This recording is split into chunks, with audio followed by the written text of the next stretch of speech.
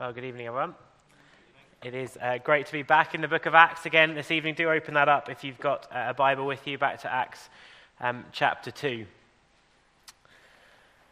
As for each of us individually, one day runs into the next day, into the next day, into the next day.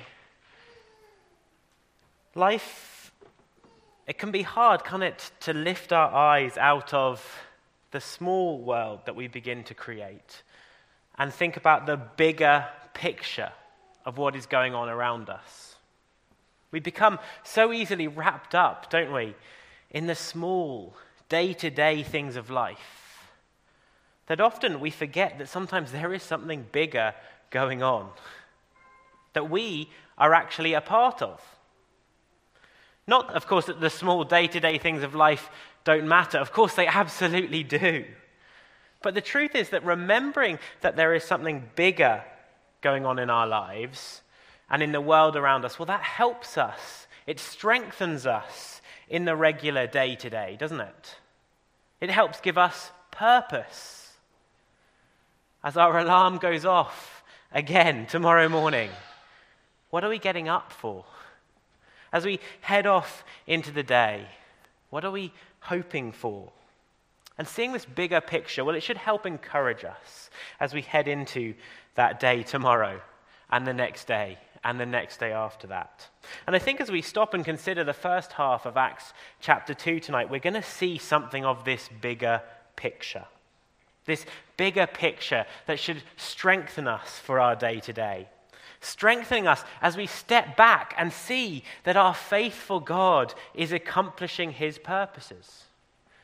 He's accomplishing his purposes in the wider world. And if you're a Christian here this evening, he is accomplishing his purposes in you and through you. We forget that so quickly, don't we? That if we are trusting in Christ this evening, God is at work in us.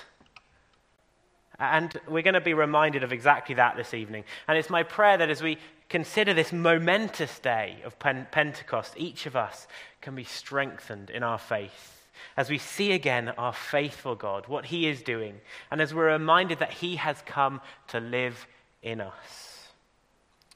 So let's get into our text for tonight. And we're going to be looking tonight, as it were, at Pentecost part 1.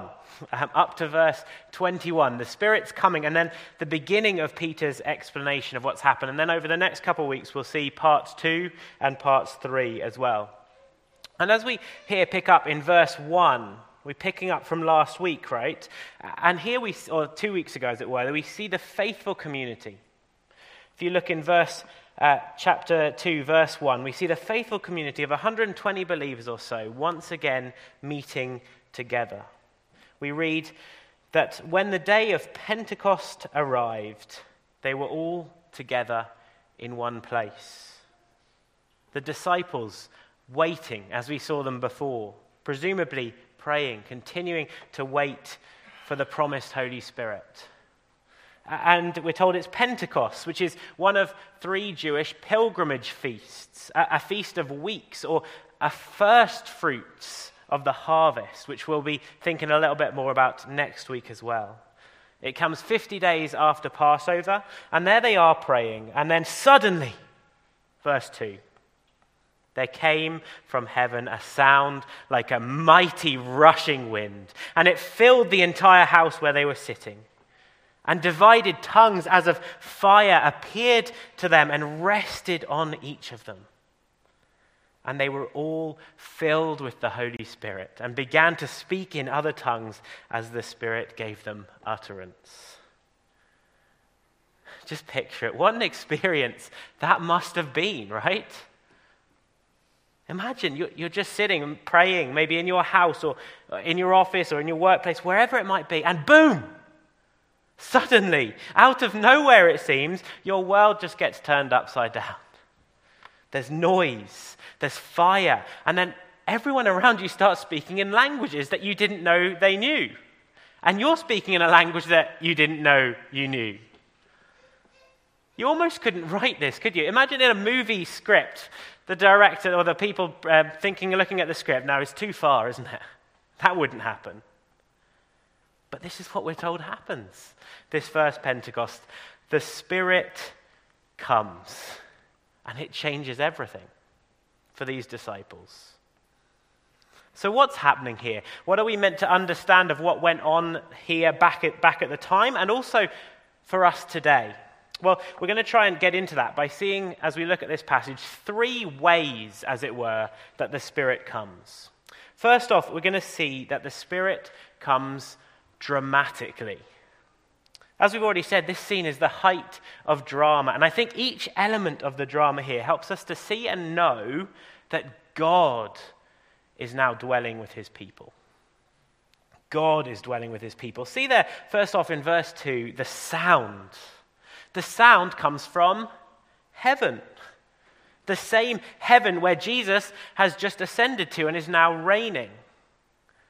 The Spirit comes from heaven and not from anything here on earth. And then notice what the sound is like.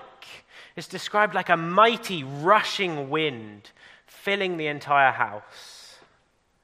And here we need to see that often in the Old Testament, the wind is a clear mark or sign of God's work and his presence.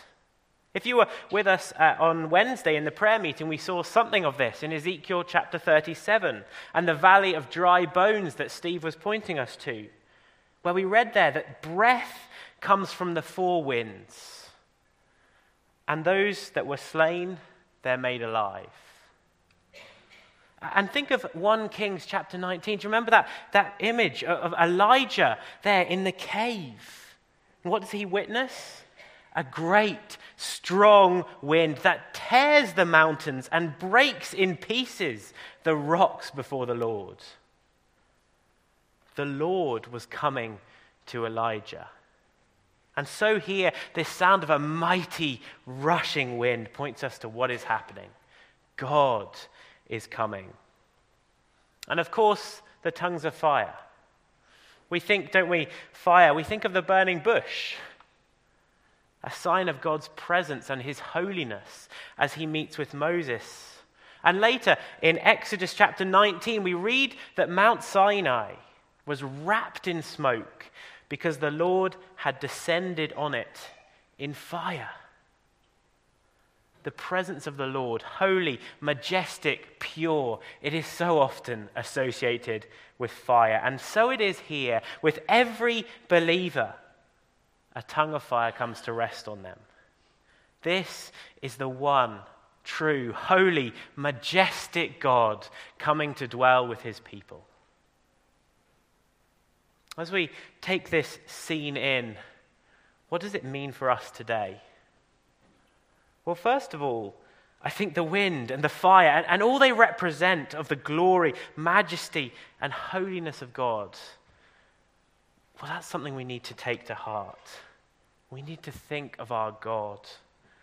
Our God who has come to dwell with us is not some kind of fluffy, cuddly toy, like the one that you had. Remember when you were a child, you carried them around, cuddled them, tucked under. This is no Cuddles the bunny or Boo Boo the bear. This is the everlasting God, the maker of all things. As we'll read in Daniel chapter 4 in a few weeks' time in the morning, this is the Most High God. How great are his signs, how mighty his wonders. And this is the God who has come to live in us by his Spirit. And so, yes, God, of course, is the God of all comfort, and he gently and compassionately cares for his people. We need to also consider his glory and his holiness. When we forget this is who is dwelling in us, we lose sight of so much, including, I think, the severity of our sin. Remember, in the New Testament, we are called as Christians not to grieve the Holy Spirit, remembering that our body is a temple of the Holy Spirit. Our holy God is living within us, and we should seek to honor and please him with all of our lives and words and deeds as we remember that. He knows all that we do and say. And the other thing is that forgetting that our God is dwelling with us also makes us lose sight of the strength and help that can give to us. We're going to think in much more detail in a little bit about the Spirit's empowering of us later on. But even just taking time to remember that God, the God who made the heavens, who made the stars, the mountains, the seas, he is with you and in you if you are a Christian this evening. That should really encourage us. That's pretty amazing, isn't it? Often people in the world around, don't they? They like to talk of God, if they talk of him at all, like he is some distant being. But no, this is our mighty God who dwells with us. He has come to us. And that is good news for us to take with us into the rest of our weeks. So we've seen in these opening verses the Spirit coming dramatically, showing us that God is dwelling with his people. Let's now also see in these verses that the Spirit comes universally. We can know that God is dwelling with all his people. As we see this, look with me at verses 3 and 4 again, and see there that the tongues as of fire, it's described, rested on each one of them. And then in verse 4, we read that they were all filled with the Holy Spirit. And this repeated emphasis is purposefully there, and it's really important if we're going to understand what is happening here as the Spirit comes. Where in the Old Testament we're often told that the Spirit comes specifically on prophets or kings like David, certainly just to a minority of God's people as a whole. Here we see this dramatic shift in the scope of the work of the Holy Spirit. As God's people meet in this house or room or wherever it was, every single one of them receives the Spirit. Back in the Old Testament, of course, God had promised to do this. We'll see this in that unpacking of Joel a bit later on. And while in some ways Pentecost was this unique, unrepeatable event, equipping the apostles for their specific ministry, it also began a new era of the Spirit, when all the people of God can always benefit from the Spirit in their lives, because God is dwelling in each of them. Some Christians believe that after coming to a saving faith in Christ, we should then expect some kind of second baptism in the Spirit, when the Spirit comes on us powerfully. A bit like here in Acts chapter 2. But they are missing the point. Acts chapter 2 and its description of the Spirit's coming is meant to demonstrate to us once and for all that we are now in this promised age of the Spirit, when every believer will receive him into their lives. We'll come to this next week, but later in Peter's speech, which Yanni read the whole for us, in verse 38, maybe you saw it there, he calls for the people to repent at the end, doesn't he, and be baptized. And with this, if they will repent and baptized, Peter says they will receive two immediate and free gifts. They come together: the forgiveness of sins and the gift of the Holy Spirit.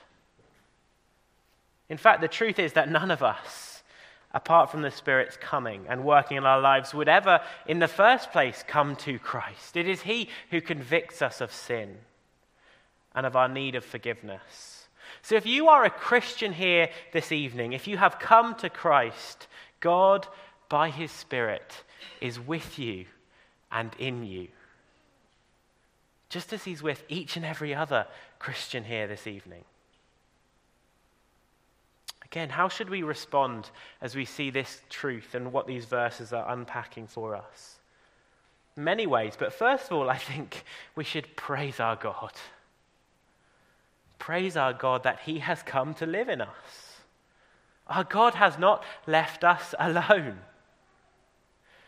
He is with us in every moment of our lives, in the heartaches and in the joys, in the mundane and in the extraordinary.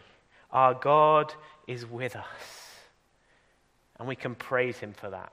And as we praise God daily, as we remember that truth, that then encourages us to persevere and press on in our faith and our walk with God, knowing that whatever comes tomorrow, he is there with us. And I think we should also respond to this by recognizing that this means that there is, as we look around, no class of Christians. Some with the Spirit, some without, some important, some less so. No, God gives his Spirit to every believer. He welcomes the young and the old, the rich and the poor, and he comes to dwell in us wherever we come from. I wonder if that is how we view others around us, as equal to us. And equally precious to God, with the Spirit of God living in them. I think if we have that mindset, if we remember that, that's going to change a lot of our interactions. How we speak with others, how we serve others, how we graciously and humbly meet together, remembering that we together are all coming to the same fountain of grace by the same Holy Spirit. So that's two things that we see as the Spirit comes in these opening verses of Acts chapter 2. Let's turn now to a third thing that I want us to see here. And that is that the Spirit comes powerfully. We can know that God is empowering us as his people to do his work. Already, hopefully, we've been strengthened and encouraged in our faith as we see God's continuing plan here, as the promised Spirit has come. And now we see that there is something else, or someone else, who should also strengthen us as we seek the Lord, and that is the Spirit himself. Look with me again at what happens when the Spirit comes in verse 4. We read that everyone was filled with the Holy Spirit, and they begin to speak in other tongues as the Spirit gives them utterance.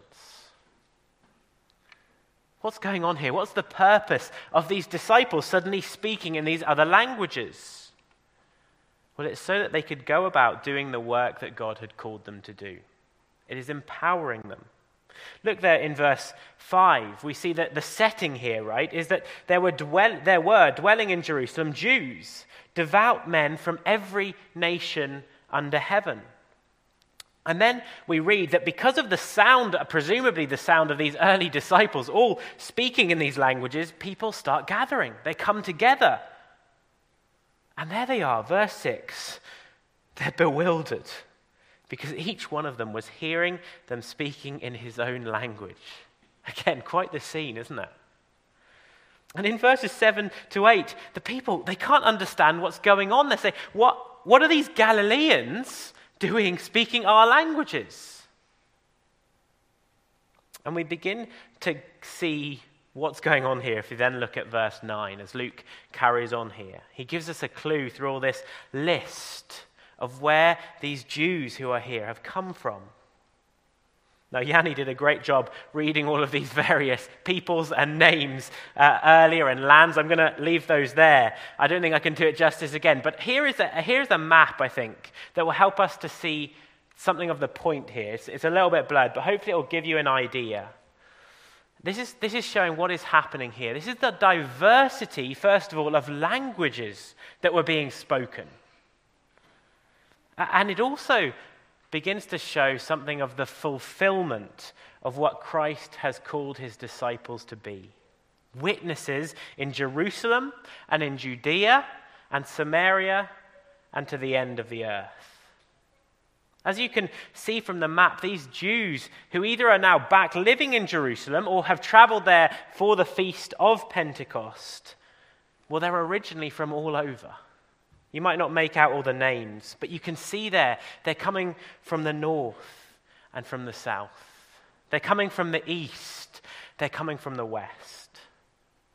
Now let's be clear at this point, these are all Jews or proselytes, those who have converted to Judaism. So there isn't right here this good news going out to the Gentiles as such. But we have to see here the beginnings of that. inevitably, right, these people, well, what are they going to do? They're going to go back to their families, back to their peoples, back to their lands, and they're going to speak of the Lord Jesus Christ as Peter has spoken to them about him. So why have these disciples been empowered to speak in these languages? So that each person listening can hear of the mighty works of God. Look there in verse 11. That's what the disciples are doing. They are speaking of the mighty works of God. The disciples are being empowered to fulfill what Christ has called them to do, to be those witnesses to the end of the earth. They are telling of the mighty works of God. And the sense here is likely, probably, that they are just bursting forth in praise. Praise for God, to God, for all that he's done. A bit like in the beginning of Luke's account, back in Luke chapter 1, we read of Mary, don't we? Bursting forth, magnifying God for his work. Well, here, probably likely their disciples and the first disciples and followers of Christ are doing exactly the same. And these people from Parthia, from Cappadocia, from Egypt, from Rome, from wherever they are, their ears are flooded with this praise, with the good news of the mercy of God, the grace of God through the Lord Jesus Christ. God, in a special way here, right at the beginning of his people going out to take the news of Jesus Christ, he is powerfully working through his Spirit to enable them, to empower them to do that as effectively as possible to as many people as possible.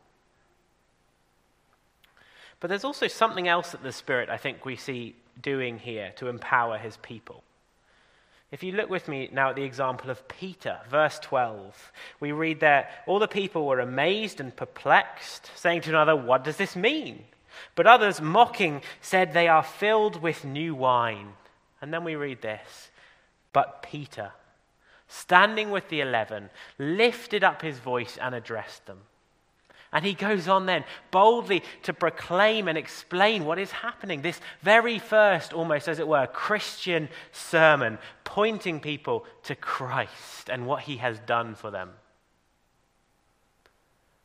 Now, perhaps that isn't shocking to us right now as we just think of this in this context, but actually, this really is. Just think of who Peter is and what he has just done. We read back in Luke's first volume, in Luke chapter 22, that seeing the mistreatment and mocking of Christ, those who came against him, Peter, well, he turns his back on Christ. He denies him 3 times, presumably for fear that he would face the same treatment that the Lord Jesus Christ faced. And as a result, we read that Peter is broken. He goes out and weeps bitterly. But see here, what a transformation of the Spirit. As emboldened by the Holy Spirit, even in the face, where it's right there in verse 13, of these mockers, people mocking. What does Peter do? He stands up and he confidently and loudly proclaims Christ for all to hear. God is empowering Peter by his Spirit to do his work, to be a witness for Christ. And the truth is that that is what the Spirit continues to do for each of us today too. Sure, none of us are Peter, and we might be thankful that we didn't have the responsibility of preaching this very first sermon. But we likewise have been given the Spirit, and we have the responsibility and calling to likewise testify to our hope in Christ. And the Spirit helps us to do that. He emboldens us to speak in the first place. And then he also helps us to know what to say. Listen to what Jesus said to his disciples in Mark's Gospel in chapter 13, verse 11. He says, "And when they bring you to trial and deliver you over, do not be anxious beforehand what you are to say, but say whatever is given to you in that hour, for it is not you who speak, but the Holy Spirit." I think we all desperately need to hear this encouragement this evening and be strengthened by it. Our God, by his Spirit, has come to dwell with us and in us, and he has given us work to do. But we don't do that work in our own strength, in our own courage, stemming from this feeling of feeling fully equipped and ready to go. No, instead, we always do it in God's strength, by the Spirit, knowing that we are weak and we simply can't do it on our own. I personally find this a great encouragement. Tomorrow, I have been called to be a witness to Christ, and that kind of terrifies me, if I'm being honest.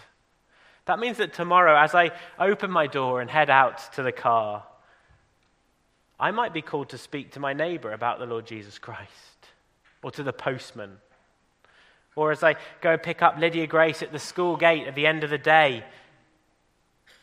My calling is to speak of Christ. And the reality is that some of those that I'm speaking with, they're not going to want to hear it. We see that example there in verse 13.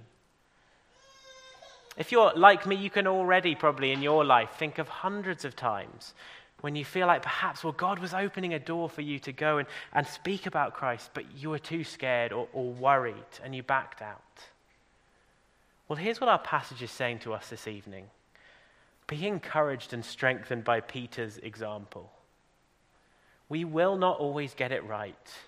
We will miss opportunities, but God is with us and has promised to help us.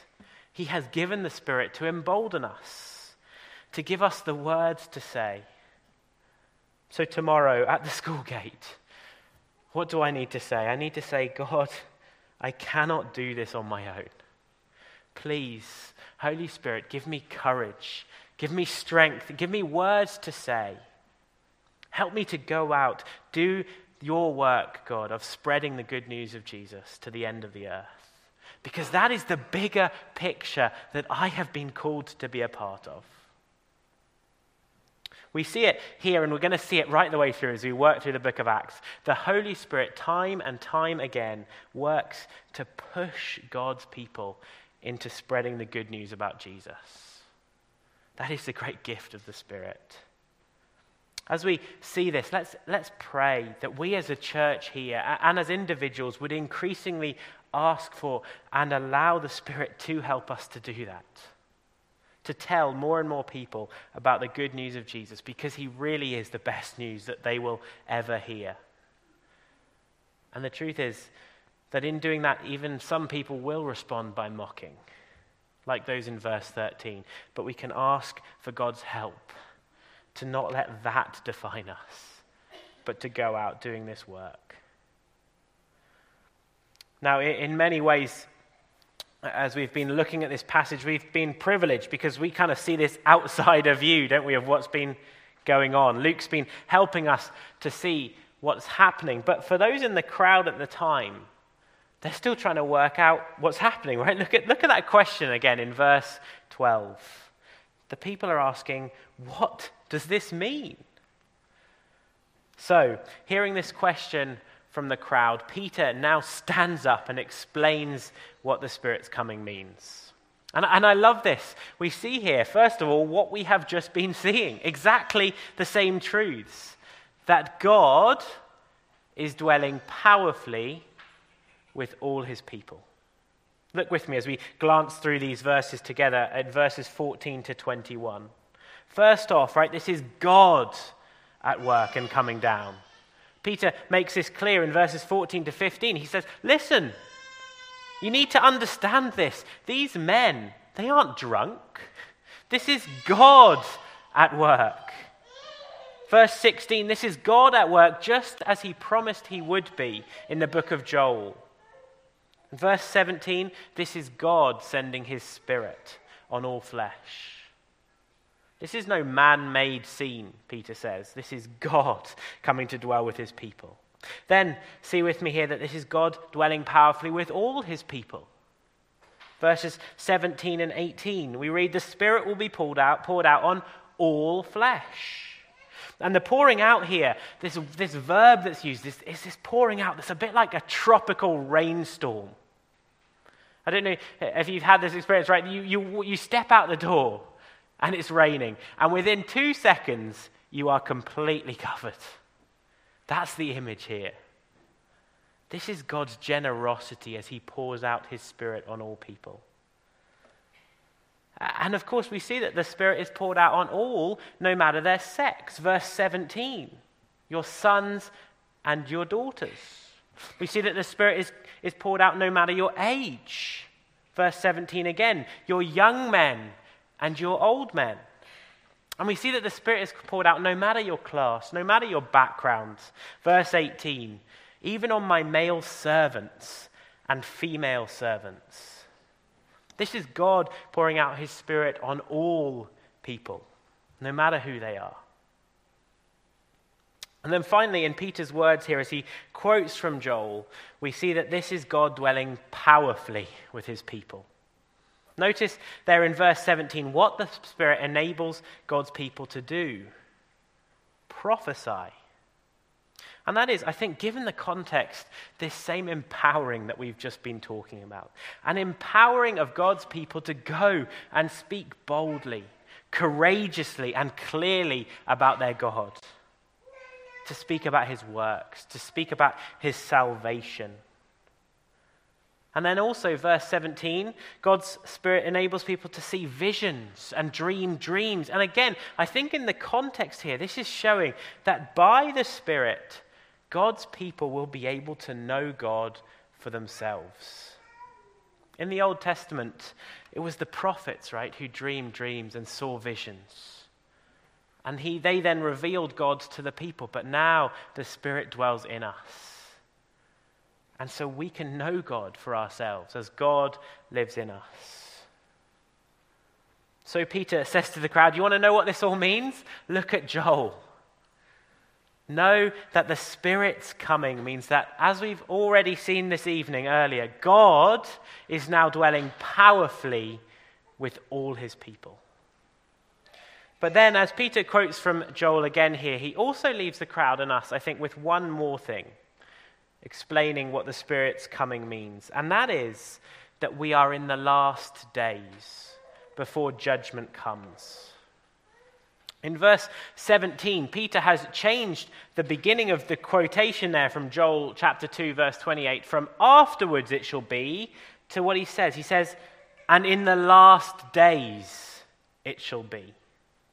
And what Peter is doing here is interpreting what is happening for all those who are there. He's saying, listen, Joel saw this moment back then that was to come, and now it is here. And as the Spirit has come, you need to know that we are well and truly in the last days. As Jesus came to earth, he began these last days, this new age of the kingdom of God. And now, with the coming of the Spirit, as was promised, there is nothing more now for God to do than to grow his kingdom here on earth and then to return in judgment. That, I think, is what's being pictured there in verses 19 to 21, if you look with me, as Peter continues to quote from Joel chapter 2. The Spirit has come, and so the last days are upon us. And as part of those last days, we don't know when we will see terrible and wonderful things.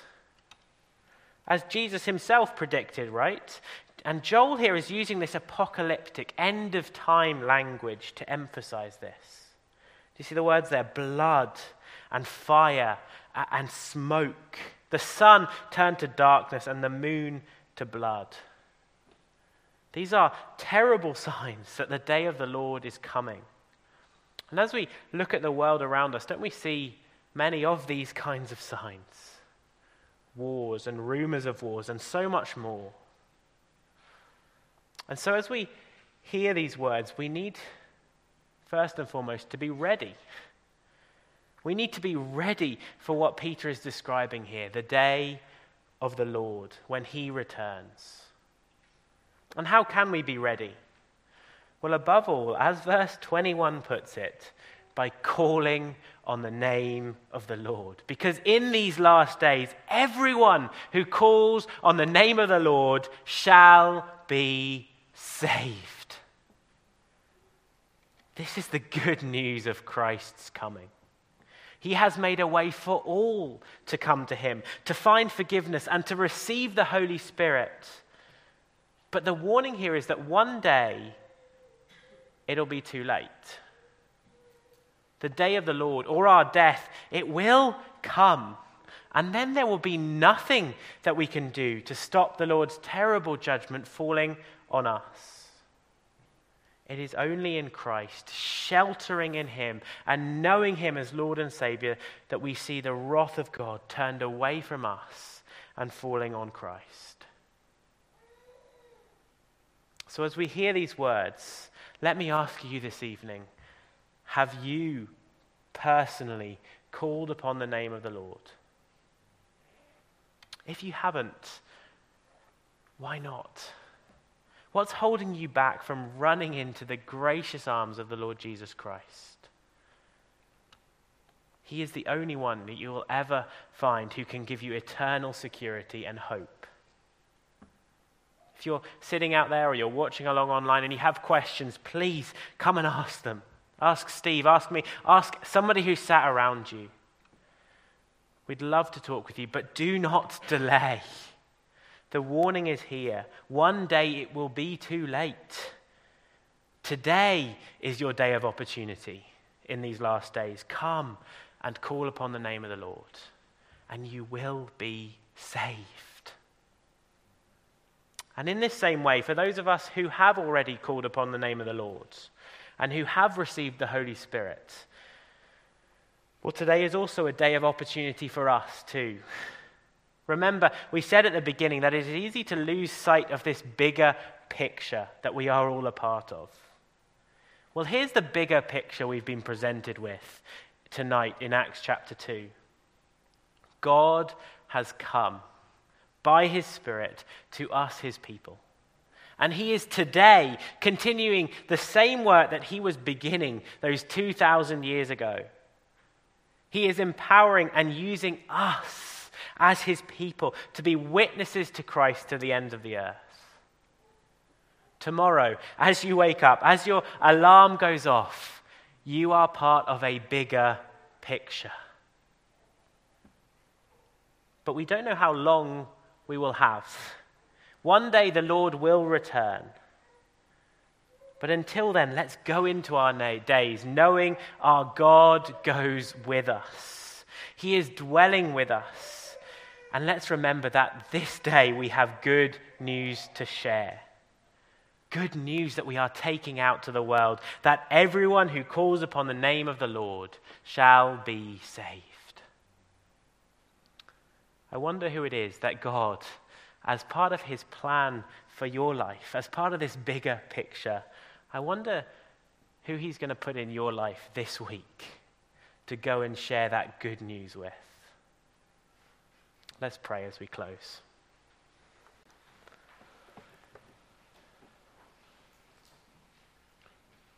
Heavenly Father, we want to praise you for your mighty work.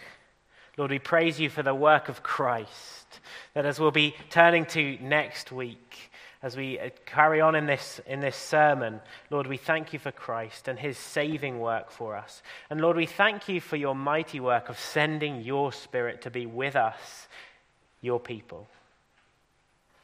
Lord, thank you for the reminder that you dwell with us. Please, would that encourage us and strengthen us as we go on into the rest of our weeks, whatever those weeks will hold.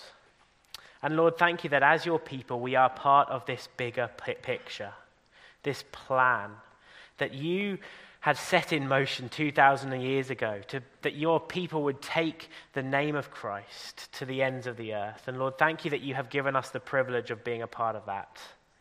Lord, please, by your Spirit, would you embolden us, empower us. Lord, would we just lose a little bit of that fear of man and go out this week and speak of Christ to those that we'll meet.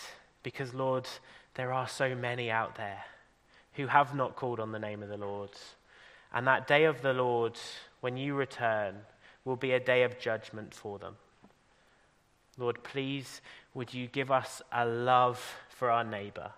Would you give us a passion for your name. Lord, help us to go out, but only, Lord, help us to go out in your power, by the Spirit. In Jesus' name, amen.